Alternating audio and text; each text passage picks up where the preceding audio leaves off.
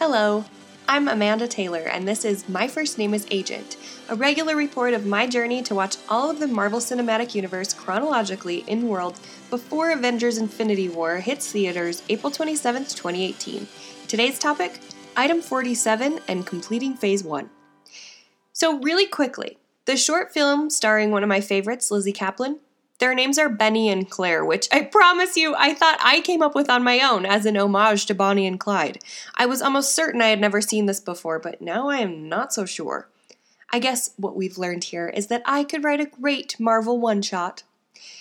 If it were me, and I'd been included in all of this at any point, I would want to stay included. So where are Benny and Claire? Where are so many of these characters that come and then disappear? Yeah, you know who I'm talking about, Betty Ross.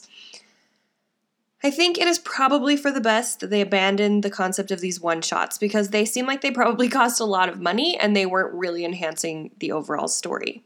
Honestly, I like that they continue to evolve things with their plans in general because it shows that they are learning from missteps or mistakes, which is something I cannot say for everyone.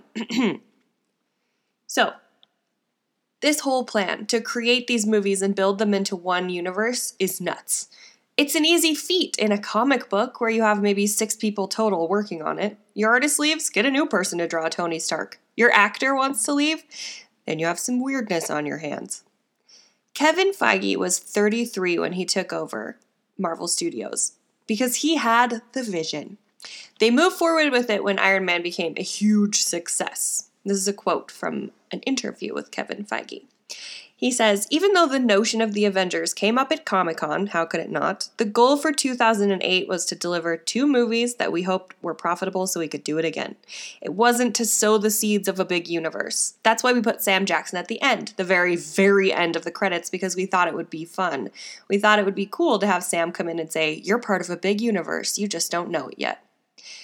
Taking this huge jump was a financial risk, and one the studio wasn't really prepared for at all. They didn't know movies, they just knew how to sell good stories and good characters. Feige said in another interview that they had to teach a movie-going audience how to adapt to some characters coming and going, and throughout the stories, sometimes working together and sometimes not. He claims that they never set out to build a universe, but how can that be when they were already working from this huge number of books?